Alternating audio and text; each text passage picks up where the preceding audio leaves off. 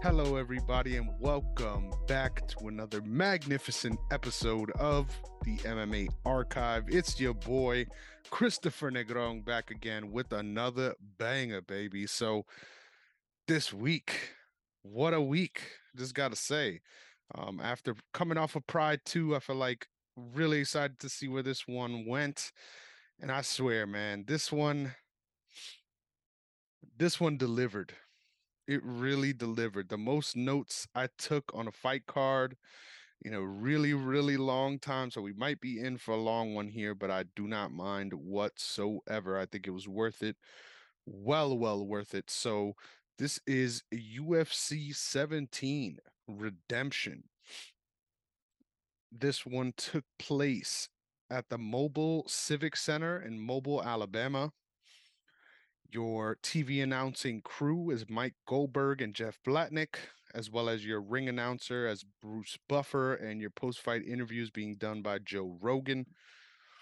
This one took place on May 15th, 1998, so 2 months after Pride 2.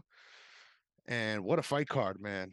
What a fight card. But let me not tip anything off here. The broadcast starts out actually pleading with the viewers and everyone watching at home to tell their local politicians that they want to be able to continue ordering MMA bouts on pay-per-view.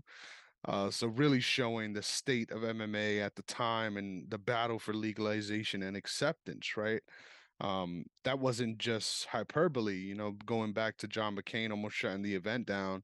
This is something that they were still battling with up until this time and even years after. So really cool to see them give that shout at the start of the broadcast. Got some really dope stuff coming up on this one. There's a middleweight tournament. Once again, that's under 200 pounds, as well as three heavyweight super fights and a middleweight title fight right at the top to cap it all off. So, like I said, there's a lot of fights on this one, 9 total. So let's get right into them. The first two, unfortunately, I stress, I was not able to find footage on these both being alternate bouts. So the first one is Chuck Liddell versus Noe Hernandez. Really wish I could have saw this one, and also adds to the lore, right, of how good this card is. The fact that Chuck Liddell made his debut and I didn't even get to see it. But Chuck Liddell wins via unanimous decision, 12 minutes in. It was a 1 minute, 12-minute round, and then the second alternate bout was between Andre Roberts and Harry Moskowitz. Roberts wins via decision at 12 minutes. So both of those fights a little longer, obviously, going the full distance, but in alternate bouts, you can't be too upset with that, right? Both middleweight distinctions.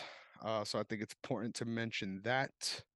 But just like that, man, just like that, it's time to get going. So the first fight of the night, we have Dan Henderson standing at 5'11", 193 pounds, coming up against Alan Goes, who's standing at 6'1", 198 pounds. These are both guys' UFC debut. Um, and I just noted, I think this is really important to let off my chest, right? Nobody can ever say that Dan Henderson was on steroids, man, because you go back to this first event and this dude has the exact same body he does 20 plus years later before he makes his exit out of the UFC. Like the dude looks exactly the same. So it's kind of freaky, right? Obviously, a little more trim, a little slimmer than we're used to seeing him, but in general, you could tell like this guy's physique did not make drastic changes even as he got older. So that's really interesting to note, right? Son, you gotta give credit where it's due, right? I always talk about all the guys that are sauced up, but it seems like Hendo has been all natural from the beginning. So round one, Goldberg starts the fight clowning himself by talking about how Goes looks like Vitor Belfort. Will this affect the fight? He says, I don't know. Hilarious, bro. These are the talking points that early MMA offers us, right?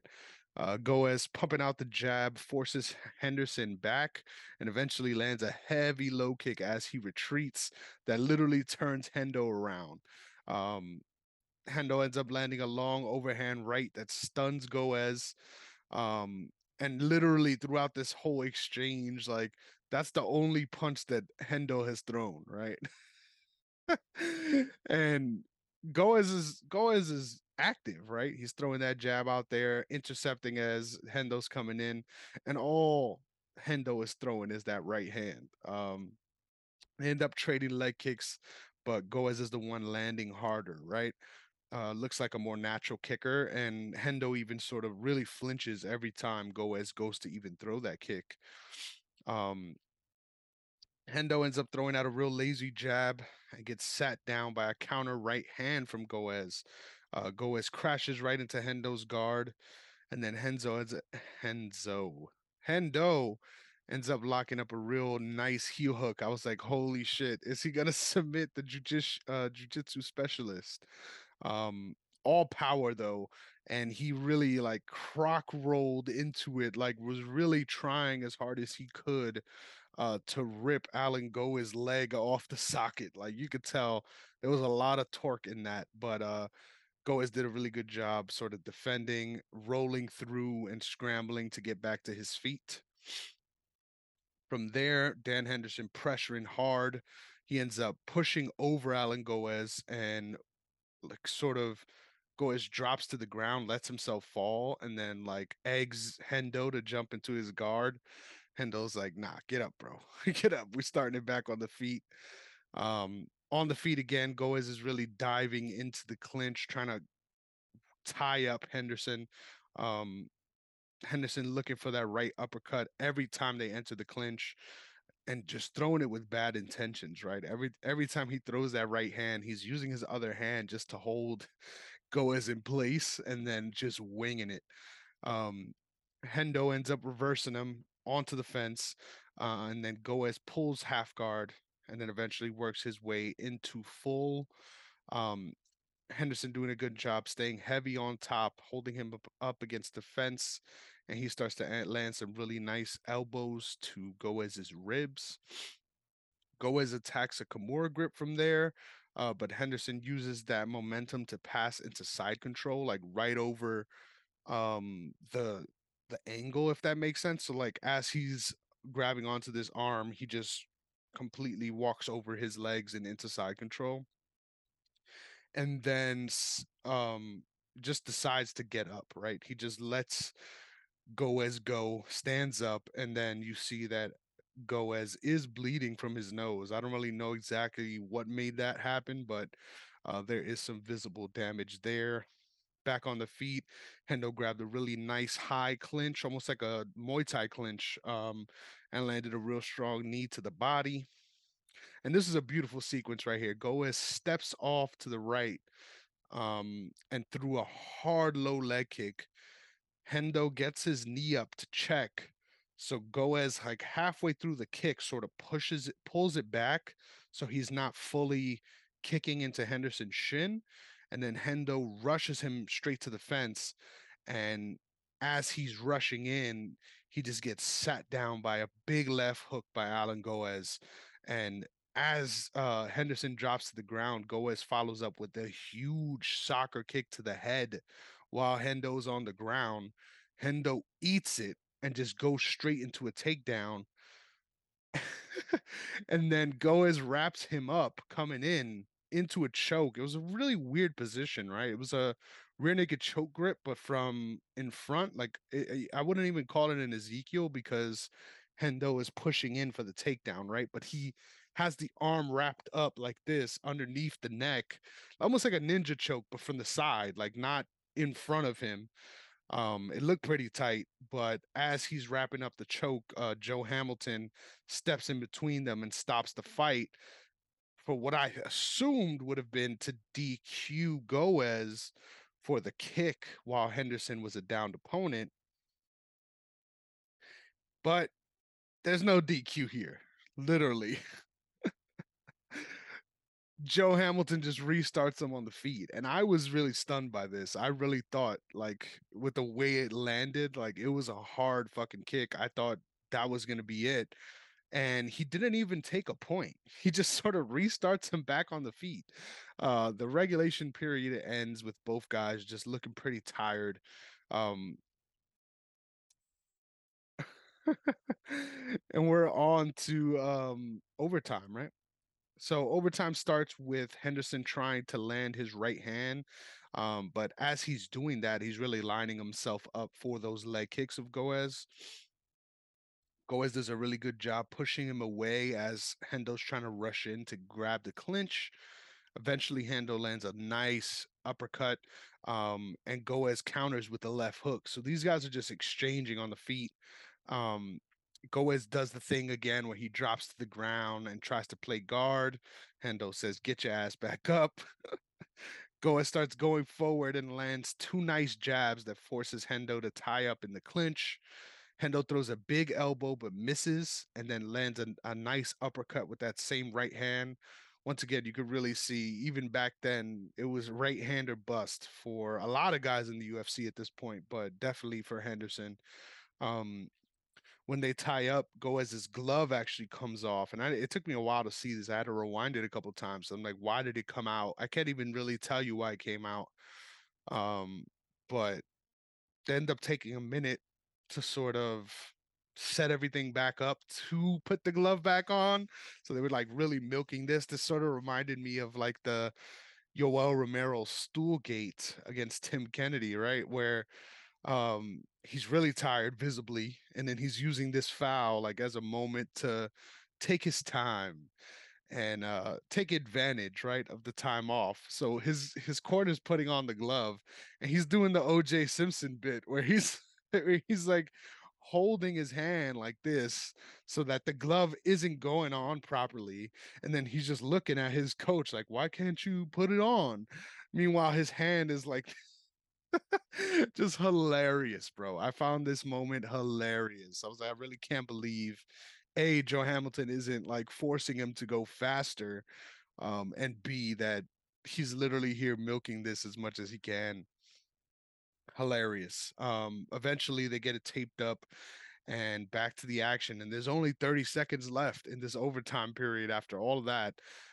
Goes lands a nice low kick, and then Hendo just charges forward, ends up tying up Goes with his left hand and unloading a bunch of uppercuts that really hurts Alan Goes in the last couple seconds here.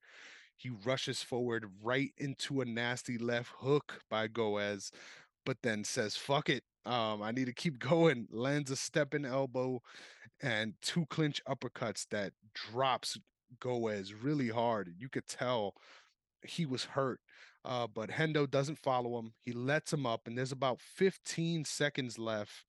But then Joe Hamilton separates them, and it looks like it was for a foul or something. Like you couldn't exactly tell why, but he was keeping them apart. And as he's doing that, there's the time on the clock is still going, and eventually you hear the bell sound. So I'm like, what the fuck? Like, this was just odd refereeing throughout this entire bout. First I thought he was going to get DQ'd, and now this, like, what the fuck is what's happening here? um Dan Henderson ends up going on to win the unanimous decision, but I was really surprised, man. I thought up until he dropped him that for the most part, Goes was really in control of this fight off the back foot, just sort of countering him as he entered and landing the more impactful strikes throughout the fight, even though Hendo had some moments of top control and stuff like that. I really thought this was Goes' fight to lose. So seeing him get flurried on at the end of the fight and that being the deciding factor was really surprising for me. It never really felt like Dan Henderson was ever in control during this fight. And that flurry at the end is really what got him the decision for sure. Um, if I'm not mistaken, this was a unanimous decision too. So wasn't even close on the cards.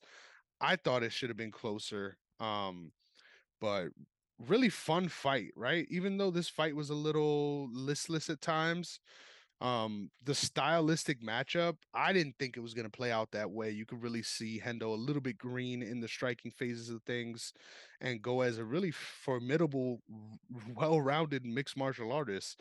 Hard to find at this stage of people's career. So that was pretty dope, man. First semi-final bout, right, of the middleweight tournament. Dan Hendo passes through with flying colors. So next up, we've got Bob Gilstrap versus Carlos Newton. Bob Gilstrap is standing at 6'2", 199 pounds, while Carlos Newton is 5'9", 187. But chiseled, man, chiseled. um, Gilstrap is fighting out of the same camp as Maurice Smith and Frank Shamrock, the Lions Den, while Bob Gilstrap is 7-2 in MMA fights, but he's both of these guys are making their UFC debut here. Carlos is only 2-1 at this point of his MMA career. But he gives a nice shout out in the interview to Miyoto Musashi, which I thought was hilarious. So just real old school martial arts vibes for this one, you know? This one's also refereed by Joe Hamilton. This is the second semifinal bout of the middleweight tournament. And the first thing I noted was the size discrepancy in this matchup was huge. Like Gilstrap, a little skinny and lanky, but just much larger than Carlos Newton. Carlos comes out being very elusive from far away, just sort of baiting, trying to keep him at range, but gauge his reactions. He eventually grabs a double leg, lifts Gilstrap off the fucking ground, and slams him right into side control. I was like, damn, like that was a really big slam for someone that's much bigger than you. Like he just ragdolled him. I was like, holy shit. He transitions pretty smoothly into full mount. Is looking to isolate that far side arm. Newton lands some punches. Gilstrap causes him, well, not causes him. Gilstrap is forced to turn, and then Newton attacks the armbar, and it's deep. He almost secures it, but Gilstrap rolls through and ends up on top. Newton still has the arm, and then he wraps up a triangle from there on his back at this point, and that's a wrap, son. Huge, huge UFC debut for Carlos Newton, securing a triangle choke at 52 seconds of the very first round. Holy shit. Like, just athletic, powerful, and quick on the ground. Like, really adept, knew exactly what he was going for as soon as he hit the mat and fucking executed, man. Shout out to Carlos Newton. So the finals of the middleweight tournament is going to be Dan Henderson versus Carlos Newton. Keep in mind, Hendo went the full distance, and Carlos Newton only took 52 seconds to choke this guy out. So it's going to be a very interesting middleweight tournament final whenever we do get there.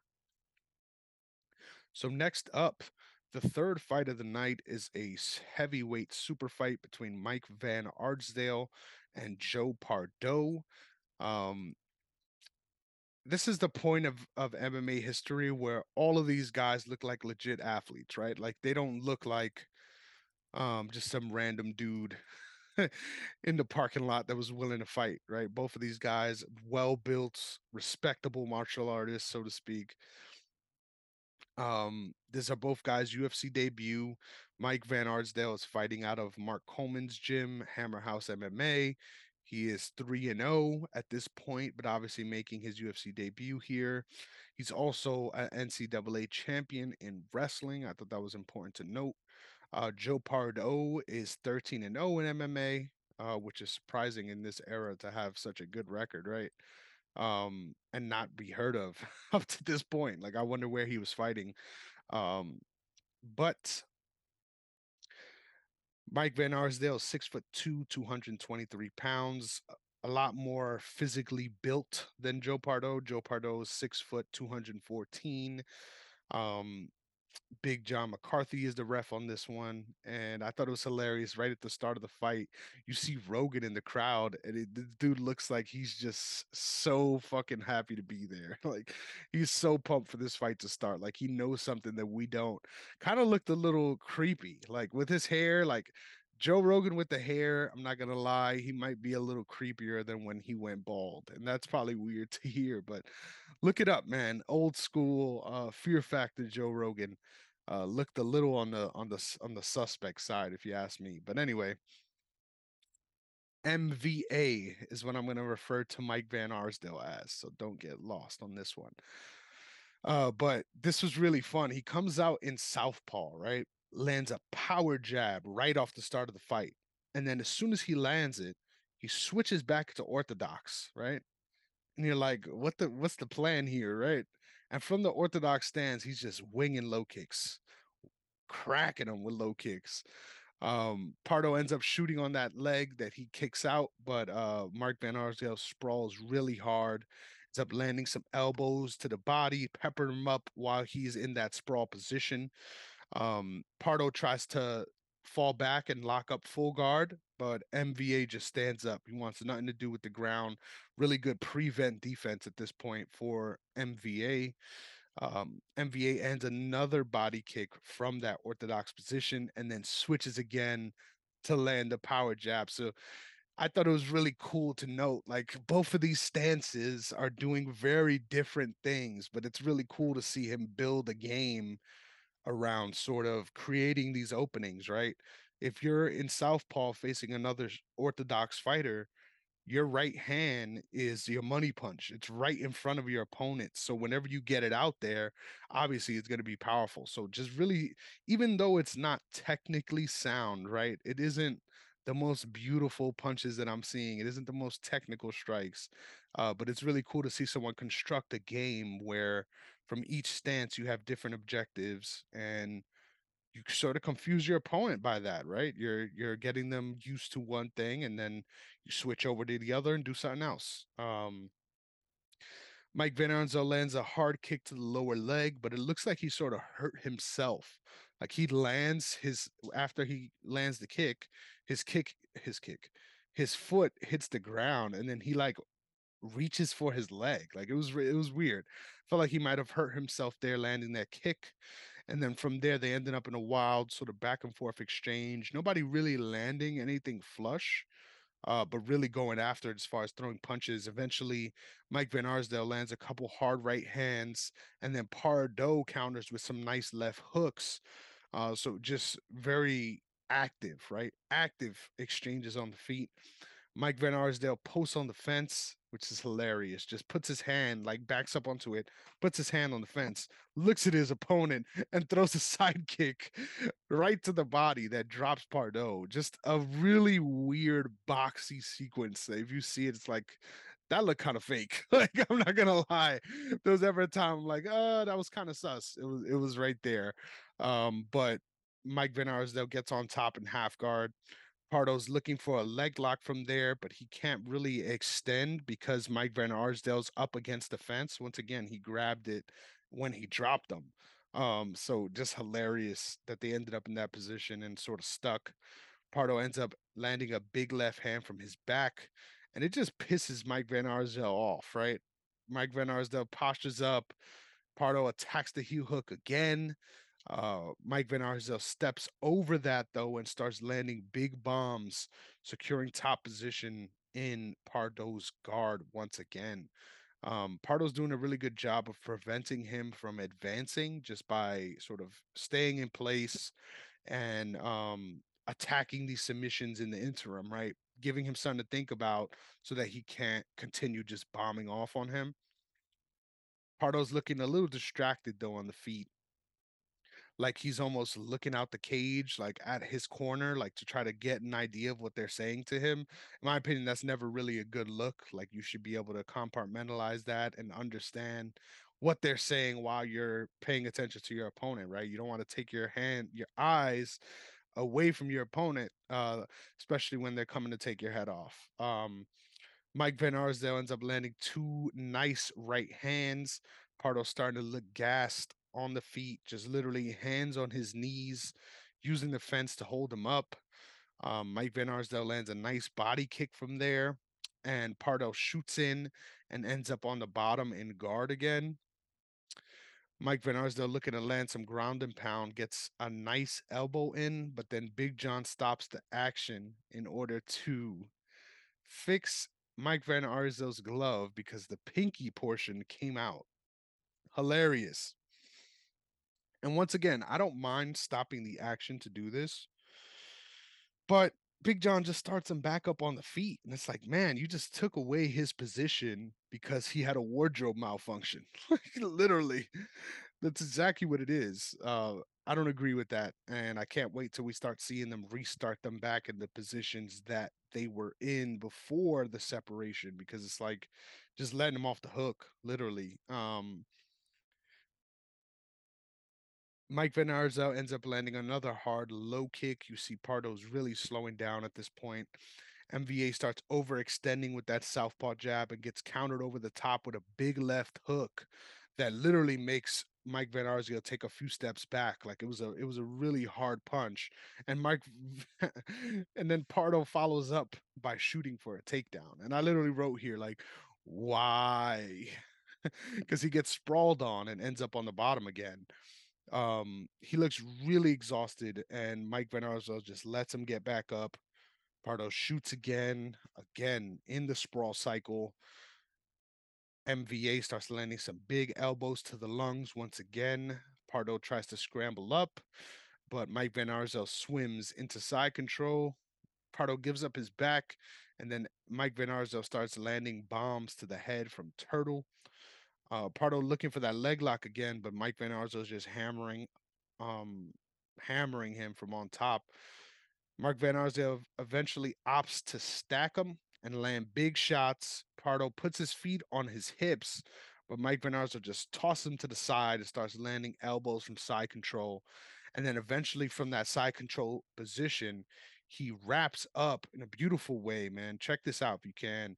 Um, the arm that's on the same side as his elbow, if that makes sense. So the far side right arm of Pardo as he's on the ground and locks up an Americana, which is when it's basically like a Kimura, but the opposite way. So Kimura's this way, right? Hope you could see that. I'm not even looking at myself right now. So Kimura's this way, right? So they're bringing the elbow and the shoulder this way. Americana's this way. So you're on the ground and kind of hard to explain. I will admit, kind of hard to explain, but you get your arm through and then you post on the opposite side. So it's kind of like the only way I could describe it is almost like a paintbrush grip. Same thing you would do with the sort of Americana if you were on the ground, but it's different because Americana on the ground is up this way, while this one was across the side. But it's an Americana nonetheless. It's not a Kimura. It's listed on Tapology as a Kimura, but it isn't. So shout out to Mike Van Arsdale for getting that Americana submission at 11 minutes and 1 second. Um, Love to see those fights have a lot take place, but not go the distance, right? Um, Decisive finishes despite parity in the fight itself. Gotta get a sip of this coffee, right? That is good stuff. Okay, next up, our fourth fight of the night, our second heavyweight super fight. This one is between Hugo Duarte, who is 6 foot, 227 pounds, and the UFC's bad boy, David Tank Abbott, who's standing at 6 foot, 250 pounds. Hugo Duarte is 6-0 in MMA, but making his UFC debut. Tank Abbott is 7-6 in the UFC. At this point, holds the record for having the most fights in the UFC. And his last fight took place at UFC 15.5 Ultimate Japan, where he was able to get a knockout and get back on track. So, really excited to see Tank Abbott back in the octagon as he's making his way out to the cage, man, fans are literally grabbing him. Like you could tell he's a fan favorite. Um, Touching him as he walks by, grabbing his face and trying to turn him to them. And you could see he's looking pissed. Like he's mad that people are doing that, but not making it too much of a fuss out of it. But I thought it was notable that they are going out of their way, right, to grab him like that, which is fucking hilarious. Um, Let's get right into it. So, Big John is the ref for this one again. Hugo starts off immediately shooting from a double from way far away. Tank Abbott did a great job staying on his feet, keeping him in that sprawl position. Excuse me. Tank Abbott opens up, throwing some winging hooks. Hugo shoots again, but this time against the fence and is deep under the butt. But you could see Tank got some heavy hips, man. I don't know how he didn't get taken down here. Like he stood up right using the fence, but I really don't know how didn't get taken down. Like it was deep and he just locked up and was like, nah, you're not taking me down. Um, Hugo eventually switches to an outside single leg and does get Tank Abbott down. Tank Abbott shrimps and then gives up his back, right? So Hugo Duarte's on his back now. He ends up pretty high up though towards the neck. So he ends up transitioning to an armbar. Tank follows through with it and it's extended. Like you can see it, it's extended. But because he followed through and stood tight with it, he's able to stack it and then eventually get his arm free. Hugo ends up on bottom and turtle, and Tank starts landing some big left hands. And then he grabs Hugo's left wrist, right? And starts pulling it back, like up towards the ceiling, like this, and just landing big right hands over and over and over and over again. Some of these shots landed to the back of the head, but nothing was really said about it, right? It's just keep doing what you got to do. Um, Tank just mollywopping him, cracking him over and over again, pulling his arm further behind his back and just pummeling his head into the canvas until he forces Big John to stop it at 43 seconds. Man, like Tank Abbott is that dude. Like he is killer be killed, the definition of it, and just a nasty motherfucker. Like we already knew this, right? But just a nasty motherfucker, bro. Shout out to Tank Abbott. Another big, huge KO victory. And then literally after Big John already stopped the fight, Tank lands an extra greasy just knee to the body as he's standing up. Like he stands up, bah, knees him, and then just stands up. And as soon as he stands up, you know how usually they show the winner at the front. Nah, Tank just leaves, bro. He just walks right out of the cage and just fucking leaves. Everyone's going crazy. They're trying to like dap him up on the way out, and he's just gone, bro. Shout out to Tank. That was gangster, bro. Just smoke this dude in 43 seconds, walk out the cage. I'll see you later. No need to talk to you guys. It's over. It's over. um Joe Rogan ends up interviewing Campbell McLaren. Shout out to Campbell McLaren. He's currently running an MMA promotion actually called Combate, which is just for those that are unaware, combat in Spanish. And it's mostly features Spanish heritage fighters and gives them those spotlights. A lot of fun fights. Shout out to Campbell McLaren. But in this interview, actually, he's introduced as the race director for SEG Motorsports, and he's promoting his own pay-per-view show called Street Legal, relating everything to these MMA fights, but apparently it's street legal race cars and racing. Can't believe that's actually pay-per-view, but apparently it's that deep. So yeah, they were giving another shout to another pay-per-view entity on the broadcast. Imagine that. Imagine that today. I mean, we see it every fucking event with advertisements for movies and things like that. But another pay-per-view event, not really. So I thought that was pretty funny, and the fact that it's Joe Rogan and Campbell McLaren, right? We'd love to see him on the JRE one day, though, right? That'd be cool. Anyway,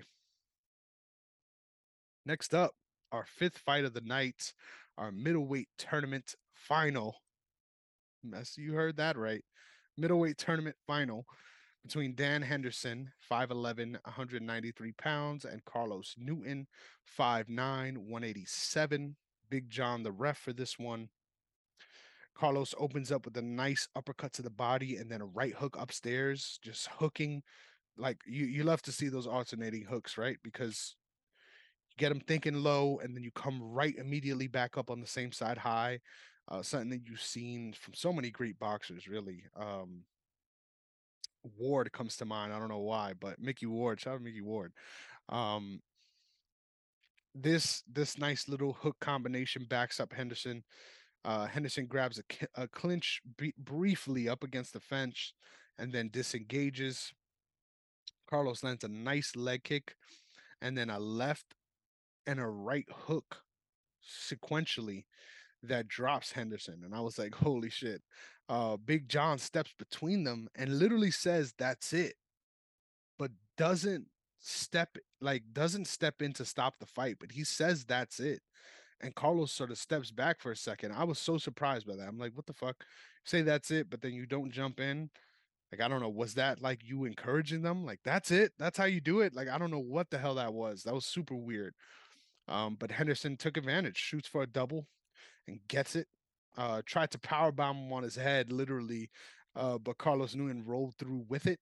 And then once he landed, wrapped up a guillotine. Hendo did a beautiful job stepping over the legs immediately, so he's safe in that position. Hendo staying heavy on top, landing right hands, of course. Carlos is defending well, maintaining his guard, trying to work towards submissions. Eventually, Hendo lands a nice big elbow, and then Carlos tries to sweep from there. Henderson holds that top position, staying heavy, battering Carlos, and then Big John stops the fight with Hendo on top. Because, listen to this one, Carlos Newton told him that he never had his mouthpiece in his mouth, right? This is like 3 minutes into the fight, bro. After being on bottom. So Big John's trying to rush him, right? But even then, he's still asked by his corner, like, where's the mouthpiece? So he puts the mouthpiece in, and then you see Carlos Newton with the mouthpiece in. He's still talking to the corner, like as if something's wrong with the mouthpiece, like if it doesn't fit right or something. So fucking strange. And as he's talking to them, it cuts away because Big John is now facing Hendo and asking him if he's ready. And Carlos Newton is just talking it like, what the fuck is wrong with the mouthpiece? Why did you not have it? How did it take you this long to notice? Don't you get inspected on the way in? Like, so many questions. And just hilarious that he could call his own timeout and get it. And then they start to fight back on the feet. Like, they don't give him back the position because Carlos's team failed to put in his mouthpiece. That's egregious, bro. That's cheating. That's as far as cheating as you can get. But hey, if you ain't cheating, you ain't trying, right? Carlos Newton ends up throwing a hard right hand that just barely misses. Henderson counters with a big right that hurts Carlos Newton. Hendo goes to throw the same punch again, and then Carlos picks him up and lands another smooth double leg right into side control. Henderson stays busy, turns to his back facing away, and then forces his way back to the feet. Beautiful scramble there from Hendo at just the right moment to prevent big control time for Carlos Newton. Carlos tries to throw a kick, but Henderson ends up blasting him with a big right hand. Carlos is forced to get back to a clinch and then literally drags Henderson to the mat. Henderson wraps up a front headlock from there, uses it to get back to his feet, and immediately starts throwing punches from the clinch. Hendo does a really good job of keeping him upright with his left shoulder driving into Carlos's face up against the fence. Eventually, Hendo throws a big right elbow. Carlos ducks under it, and then like because his head is now lower, Hendo grabs his head and just literally lands, and I counted this 15 knees to the head in a row. Some of them are blocked and don't fully get to the face because he has his hands in front of his face, but still was a crazy exchange, right? Just in the same position, yeah, throwing that knee over and over again. Uh, really wild, really wild.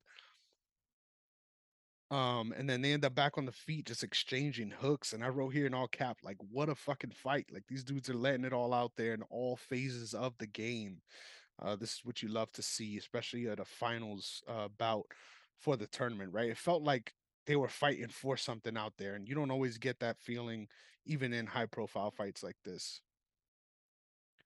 Henzo. Why do I keep calling him Henzo? Henzo Gracie last episode, I guess.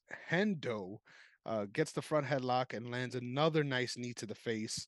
Carlos drops to his back. Hendo almost gets right into side control, but Carlos does a really good job keeping his feet underneath the hips and then regains his full guard. Henderson inching him closer to the fence and punching him whenever he gets a chance on the way.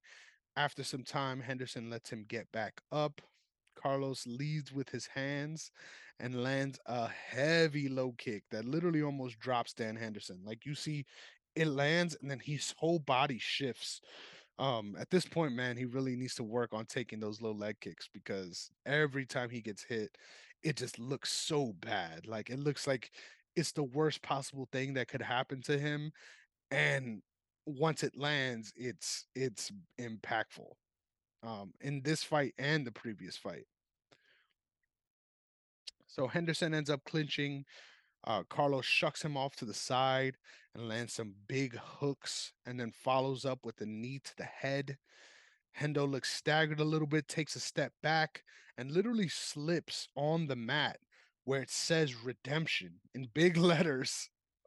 And I thought this was important because he was a little dazed, right? But he wasn't falling.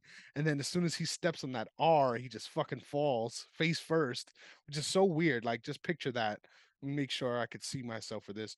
So he's walking backwards, right? So imagine this, and then his foot steps on the R, and then he goes forward, like he falls this way. Just a really weird sequence, shows you how slippery the canvas can be, right? When you have all these different logos there. But from there, Hendo grabs a John Smith low single. Shout out John Smith, which is literally just an ankle pick where you're on the Achilles, like you're that far low to the ground, right? And gets it, which I was fucking pumped for. I was like, holy shit, I get to shout out the John Smith low single on the show. And then he posts on his head. This was hilarious. Posts on his head in order to flip sides and end up on top. So, like, posts on his head to clear the legs and get up over inside control. Hilarious. Um, and I don't think it was on purpose, right? It was just sort of rolling through with the momentum, but it was just so funny to see him do a full headstand, like no arms involved, just on his head. Um, Carlos Newton throwing shots off his back, and Goldberg said, uh, Goez is throwing big shots off his back, which I found so hilarious. Like, I know he fought Alan Goez earlier, but come on, dude. First you saying Goez looks like Vitor. Now you're calling Carlos Newton Goez. Just terrible. Terrible. This is the first time I noticed Big John, Mike Goldberg saying some ridiculous things on the broadcast, which is hilarious. Much more to come in the following years for sure. Carlos Newton trying to get a sweep again, works his way into full guard, and then Hendo stays on top for the rest of the regulation period. So let me take a sip of water here before we get into overtime.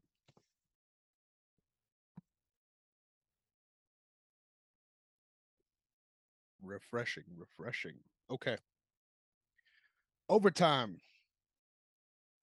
Carlos immediately pressuring in Dan Henderson's face. And lands a right body kick and then a left head kick flush to Dan Henderson's chin. Flush. I have no idea how he stood on his feet. Like, just ate it, son. um, Hendo ends up lifting his knee to check an incoming kick. Carlos fakes low and throws a huge right hook that wobbles Hendo. So this is the second time now he really has Henderson hurt. I don't know how the hell he never fell in this sequence. He stood on his feet, but is just running away, sort of dazed. Carlos is pressuring heavy, but runs right into a double leg takedown. Carlos trying to attack a Kimura from bottom, tries to use it to sweep, but Henderson is doing a really good job, was aware of it, clears the submission to that left side, and then stays on top. Henderson starts landing some big right hands, and then both guys get up to their feet right before the bell rings. Once again, just a hell of a fight, right? One of the best fights I've seen up to this point. watching fights for the MMA Archive. Like this was a well-rounded fight with bunch of momentum swings. I came away from it feeling like Hendo won with damage and control, but the biggest punches and biggest moments of the fight were Carlos Newton hurting Dan with that head kick and that right hook. So just really cool to see right after all that craziness, just great respect shown after the fight. You love to see it. So it comes down to a decision after the overtime period. Judo Gene LaBelle, RIP, he recently passed away, scores the fight for Carlos Newton. Tony Molinex scores it for Dan Henderson. And the dissenting judge, Michael DePasquale Jr., scores it for Dan Henderson. And he takes the middleweight tournament. Hell of a fight, man. Hell of a fight. I need to reiterate that because just an awesome fight. Parody, something we was very rare at this point in the UFC, and two guys really in their prime, performing in their respective debuts, right? So cannot hate on either guy's performance in that one. Next up, the sixth fight of the night. I mean, technically it's the eighth, but sixth actual fight that was aired on the on the pay-per-view, right? Heavyweight main event, they were calling this, between Pete Williams and Mark Coleman. Pete Williams standing at 6'3", 229 pounds. Mark Coleman 6'1", 240 pounds.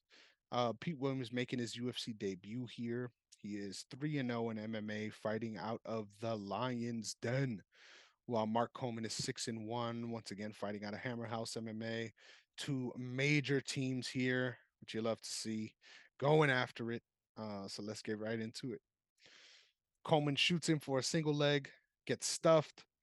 Pete clinches up with Coleman from there and ends up getting pushed back onto the fence. Pete lands some nice shots to the body while there, but then Coleman secures the double leg. As he lifts, Pete holds literally on the outside of the cage like this, stops all the momentum for the slam. It would have been a big one, but of course, you can do that, apparently. I've learned in this event. I don't know when they changed this because I remember holding the fence on the ground is illegal, but they changed it so that while attacking takedowns, you can hold the fence, which I did not know. Super weird, super hard to enforce, and I guess makes sense why they allow guys to do that if that's the rule. But it's a stupid rule. Like you're literally disincentivizing wrestlers because if they're against the fence at all you have to do is hold the fence, and you're not going to get taken down, or at least you're going to make it 10 times harder to take it down, well, to take them down. English, we got to use it sometimes. Um, Pete Williams lands some nice shots to the body, but Coleman eventually sucks in Pete's hips from there and takes him down, landing in half guard. It was a big slam after pulling him away from the fence. Um, Coleman posting with his left forearm across the chin in order to land right hand shots. As he's doing that, Pete actually snatches up that left forearm and starts attacking an armbar. Coleman does a really good job of rolling through, but barely keeping his arm out of the danger zone. Like it wasn't in the fulcrum point because you need to have the hips past the elbow, right? In order to get that proper leverage on the elbow. But it was outstretched the entire time, which is good technique beyond not being deep enough, if that makes sense. Coleman ends up landing a big right hand when he finally frees his arm and then just starts going to work, dudding shots, constantly putting his weight over Pete, posting on his face, and then just cracking him, like really like brutal ground and pound, nasty. And then controlling him in the interim. Pete is mushed up against the fence, gripping it, but Mark Coleman is just using his forearm, holding the fence, and just cracking him from there, landing some nice shots to the ribs, coming back up to the head. But you could see Coleman also is someone that favors his right hand, right? He's grabbing with the left and then throwing with the right, um, but just smashing Pete Williams up against the fence. Finally, Big John separates them after a little bit of a stalemate. But I didn't really disagree with I well, I didn't disagree. I didn't really agree with this because Coleman was being very dominant on top, landing big shots. It wasn't like he was just sitting there. There was a little bit of a lull in the action before they got separated, but I think the damage alone should have warranted keeping that position. Whatever. Pete literally walks up to Coleman all lazy, right? All lazy. Coleman fakes the level change and lands a huge overhand right that cracks Pete Williams, leaves him staggering back a little bit. But Pete does a nice job of recovering because Coleman at this point is tired. So even though he cracked him and landed that hard, he didn't even follow up at all. He stood against the fence. So then Pete just said, "All right, I'm going to start pressuring you again." Then pressures Coleman against the fence. He's feinting his jab nicely to try and land his straight right hand. So really setting that up, not really throwing jabs, but pumping it out, right? Giving him something to think about, getting him something to react to, and then coming over the top with that straight right, trying to crack him with it. Eventually, Coleman steps forward and lands a nice right hook that forces Pete back once again. But Pete's just doing his thing on the feet, man. I like Pete's game on the feet because it isn't high tech, right? But it is very distracting, especially to someone who's a wrestler and isn't used to being pressured like that. And even though he keeps Mark Coleman, that is, landing big shots against Pete, he can't keep him off of him, right? So it's just very mentally exhausting. Pete's just getting cracked, but keeps coming forward and pushing Coleman back into the fence.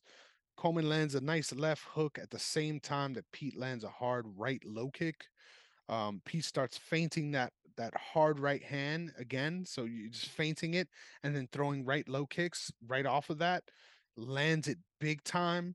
But I'm noticing because he's not really committing to the jab, there's times when Mark Coleman doesn't even react to it. Like he just lets the fake feint come to him and then gets out of the way of the right hand that follows it. So he's kind of picking up on the tells of Pete Williams, so to speak. Coleman lands a slick double leg, but Pete ends up giving his back and scrambles back to his feet from there. Coleman lands some nice shots to the head, but Pete stands up. Coleman ends up landing two hard uppercuts up against the fence, one with each hand, while Pete is facing the outside of the fence. So he's facing the fence like this. Coleman's on his back, lands those uppercuts, and then Coleman ends up pulling him off the fence again. But Pete Williams straight up held it, like with both hands. And Big John didn't say shit, just let it happen. And I found it hilarious that the commentary actually starts critiquing Mark Coleman for continuing to attack for the takedown, despite Pete Williams doing something that I thought was illegal. Like, I don't understand how y'all critiquing him when he's not the one doing something wrong, right? I mean, I get the point. Like, you're gonna tire yourself out doing it, but just funny, right? The way that looks, that'll never happen today in MMA. Like if you're doing that, that's egregious enough to take a point, and they don't take points for anything. So that's how serious the cage grabbing was in this one. Coleman somehow manages to pull him off the fence and secure the takedown and stay on top for the rest of regulation. Let me get some water before we get into overtime here.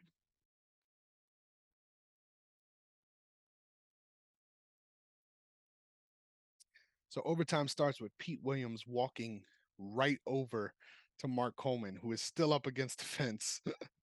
And then he flashes that jab again, lands a big right low kick. Uh, and then Pete, you could see he's just going after it, starts throwing a bunch of combinations, lands two right straights and then a right uppercut that hurts Mark Coleman. Coleman shoots in for a takedown, but gets shucked off. And then Pete landed a beautiful 1-2, committed to that jab. Ba bing, hurts him again. Coleman shoots for a double again.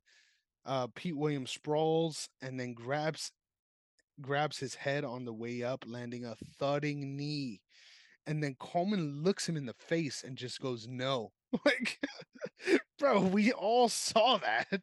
Like, you can't just say no. It didn't happen. Like, we all saw you get cracked, dude. Like, I love it though. I love it though. Savage, just a savage move there. And from there, back on the feet, Pete is flashing that jab again. And then beautiful. This is so beautiful. Fakes out that jab, and Mark Coleman moves to the side, and then Pete Williams just throws a high kick that he didn't throw the entire fight. It's been all low leg kicks. Throws a high kick that slaps Coleman right across the face and just knocks him out cold at 12 minutes and 38 seconds. 38 seconds into overtime. Holy shit. What a comeback. Like, what a comeback. It wasn't this level of comeback, but this really reminded me of the recent fight with Leon Edwards and Kamaru Usman. Again, a comeback knockout that is just shocking, right? Pete had some more moments of momentum in the fight, which is why it doesn't exactly feel like a carbon copy of that. But couldn't believe that he was able to come back like that drastically and get him out there with such a vicious head kick. We've all seen this head kick, right? But seeing everything Pete Williams had to get through to get to that moment, much respect to Pete Williams, man. This was a dogfight, and he really had to earn it and did just that. So shout out to Pete Williams. And now let me get comfortable here. Let me get comfortable here. Falling into my seat. Our main event, the ninth fight of the night in total. Jeremy Horn, standing at 6'1", 199 pounds, coming up against Frank Shamrock, who's standing at 5'10", 192 pounds. Jeremy Horn is making his UFC debut, fighting out of the same team as Jerry Bolander. He is, excuse me, 9-2-3 in MMA, while Frank Shamrock is 2-0 in the UFC. They don't give his full MMA record, but Frank, obviously, the defending middleweight champion in this one. Let's get right into it. Jeremy Horn, heavy on his front foot in a boxing stance. Frank Shamrock immediately picks up on it and starts chopping that lead leg. Frank ends up throwing a front kick. Horn snatches his foot midair before it even touches him and slams him from there. Beautiful takedown, gets top position, almost in the crucifix. And Frank, trying to explode up quickly, finds himself in north-south, trying to be active on the ground, landing knees and elbows from the bottom. But Jeremy's doing a really good job of staying on top and controlling the positions, where you could see that Frank is just trying to do something big to get up to his feet and scramble out. But Jeremy really blankets him on top and ends up nicely inside control. From there, Frank tries to sweep him, but can't fully roll him over. And Jeremy Horn ends up in full mount. Frank Shamrock angles his feet towards the cage, right, to try and push it off. So he's climbing the fence to try to push off the fence. But Jeremy feels it and then sort of jumps up, pushes him towards the center of the cage. Crafty stuff there from Jeremy Horn. Jeremy's in control in full mount, but then Frank grabs double underhooks from bottom and just shifts his hips and sweeps Jeremy Horn from underneath on full mount. Um, in that transition, Jeremy Horn almost got an armbar, but Frank drops down from a leg lock after he's able to free his arm. The leg lock was pretty deep, but Jeremy Horn did a really nice job of scrambling out and getting back on top into Frank Shamrock's guard. Jeremy lands two nice left elbows from there, and then Frank scoots his shoulders to the fence, which I was like, wall walk? Are we wall walking? Are we wall walking in 1998? Sadly, no, we're not. As soon as his shoulders touch the fence, he inverts to put his feet on the fence again to try to push off. Um, After some minutes, though, of being controlled on top, Big John finally restarts them on the feet. Frank Shamrock, urgent after being on his back for 6 minutes, really pressuring hard.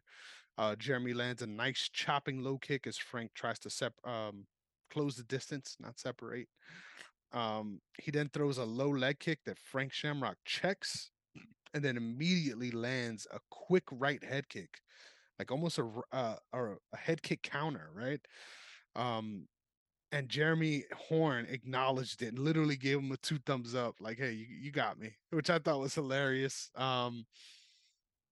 Jeremy then lands a nice jab and a right low kick to the body, and then turns the corner to get Frank's back on the feet. Frank does a really good job of turning into Jeremy, but then gets tripped takedown. And Jeremy in full mount once again. Instead of double unders this time, though, Frank Shamrock just grabs a hold of Jeremy's head, right? Keeps it close to his chest, and then lands that same exact sweep. Just turns his hips over and gets out of that terrible position. You got to be strong as hell to do that. Just reiterating that.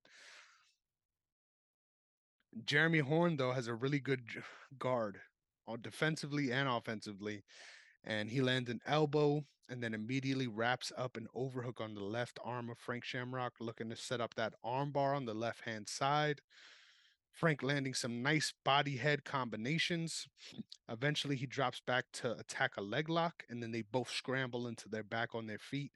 Just once again, a hell of a fight, like so much action. And this is only what, at this point, 10 minutes into the fight. Like so many things have happened. Shout out to the middleweights, man. I'm loving this division. So Jeremy ends up shooting for a single leg takedown. Frank Shamrock wraps up a guillotine, but Jeremy does a good job of stepping over, so he's safe. Shamrock held on to it tight though, and this is such a weird position. So try to imagine this for me. He has the guillotine in that position, doesn't get it.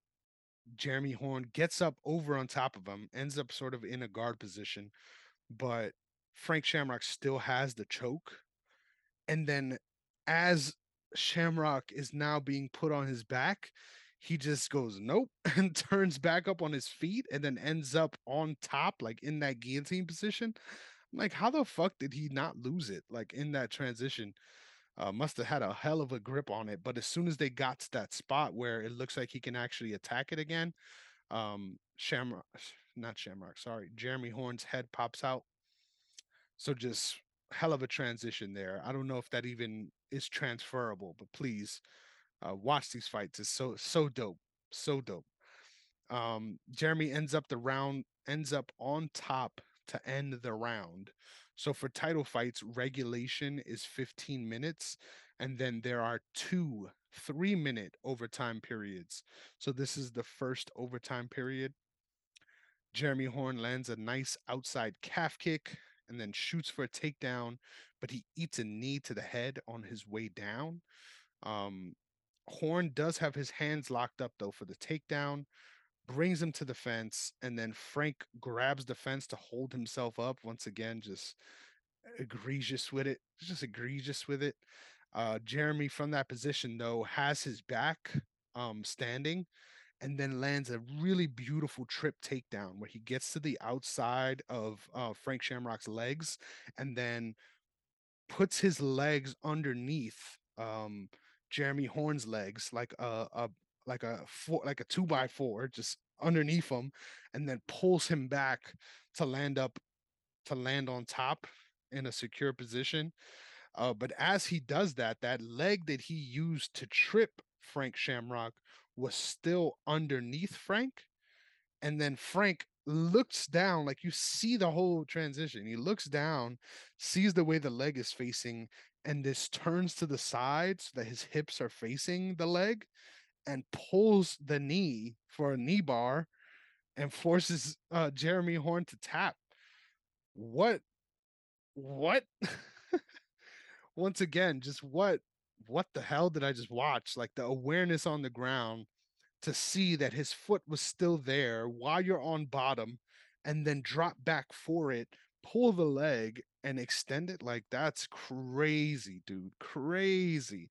Like in my opinion, that's the equivalent of sitting through on an arm bar like when you're being slammed. Like that's the equivalent of doing that because you're already on the floor taken down and then you're like, oh, his leg is still here, yank. Like gangsta. Shout out to Frank Shamrock, man. Jeremy Horn pushed him to the limit in this one, and he still ends up finding a way to secure the submission victory at 16 minutes and 28 seconds. And just like that, UFC 17 is all wrapped up. What a fight card, man. Like this, the names on this one: Chuck Liddell, Dan Henderson, Carlos Newton, Tank Abbott, Mike Van Arsdale, Pete Williams, Mark Coleman, Frank Shamrock, Jeremy Horn. Like, come on, bro. Like the names on this are absolutely insane. And the fights delivered as well, which you love to see. You love to see. Okay. Now it's time to give out our awards. Let me take a sip. Let me take a sip.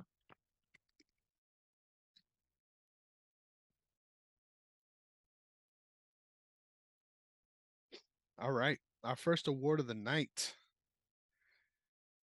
Fight of the night.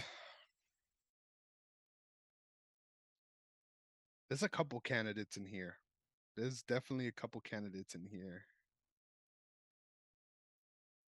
But I'm going to give it to Dan Henderson versus Carlos Newton because that fight was super close and a lot of big moments for both guys, like a lot of momentum shifts. Um, Frank Shamrock and Jeremy Horn is also in consideration too, but fight of the night goes to Dan Hendo and Carlos Newton. Next up, performance of the night. That's a good one. That's a good one. Let's think about this. Mm, hmm. Performance of the night. I'm gonna give it. I'm gonna give it to Tank Abbott. I'm gonna give it to Tank Abbott. Holy shit! Just another dominant Tank Abbott performance versus Hugo Duarte. KO of the night. This has to go to Pete Williams, right? Pete Williams versus Mark Coleman.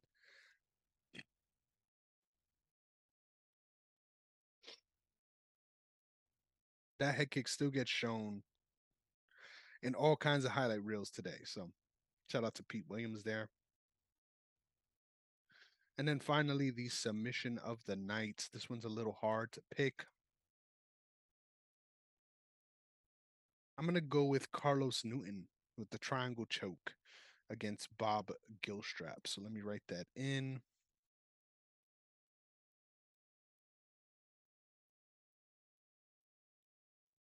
Wow. Let me see this real quick. Mm,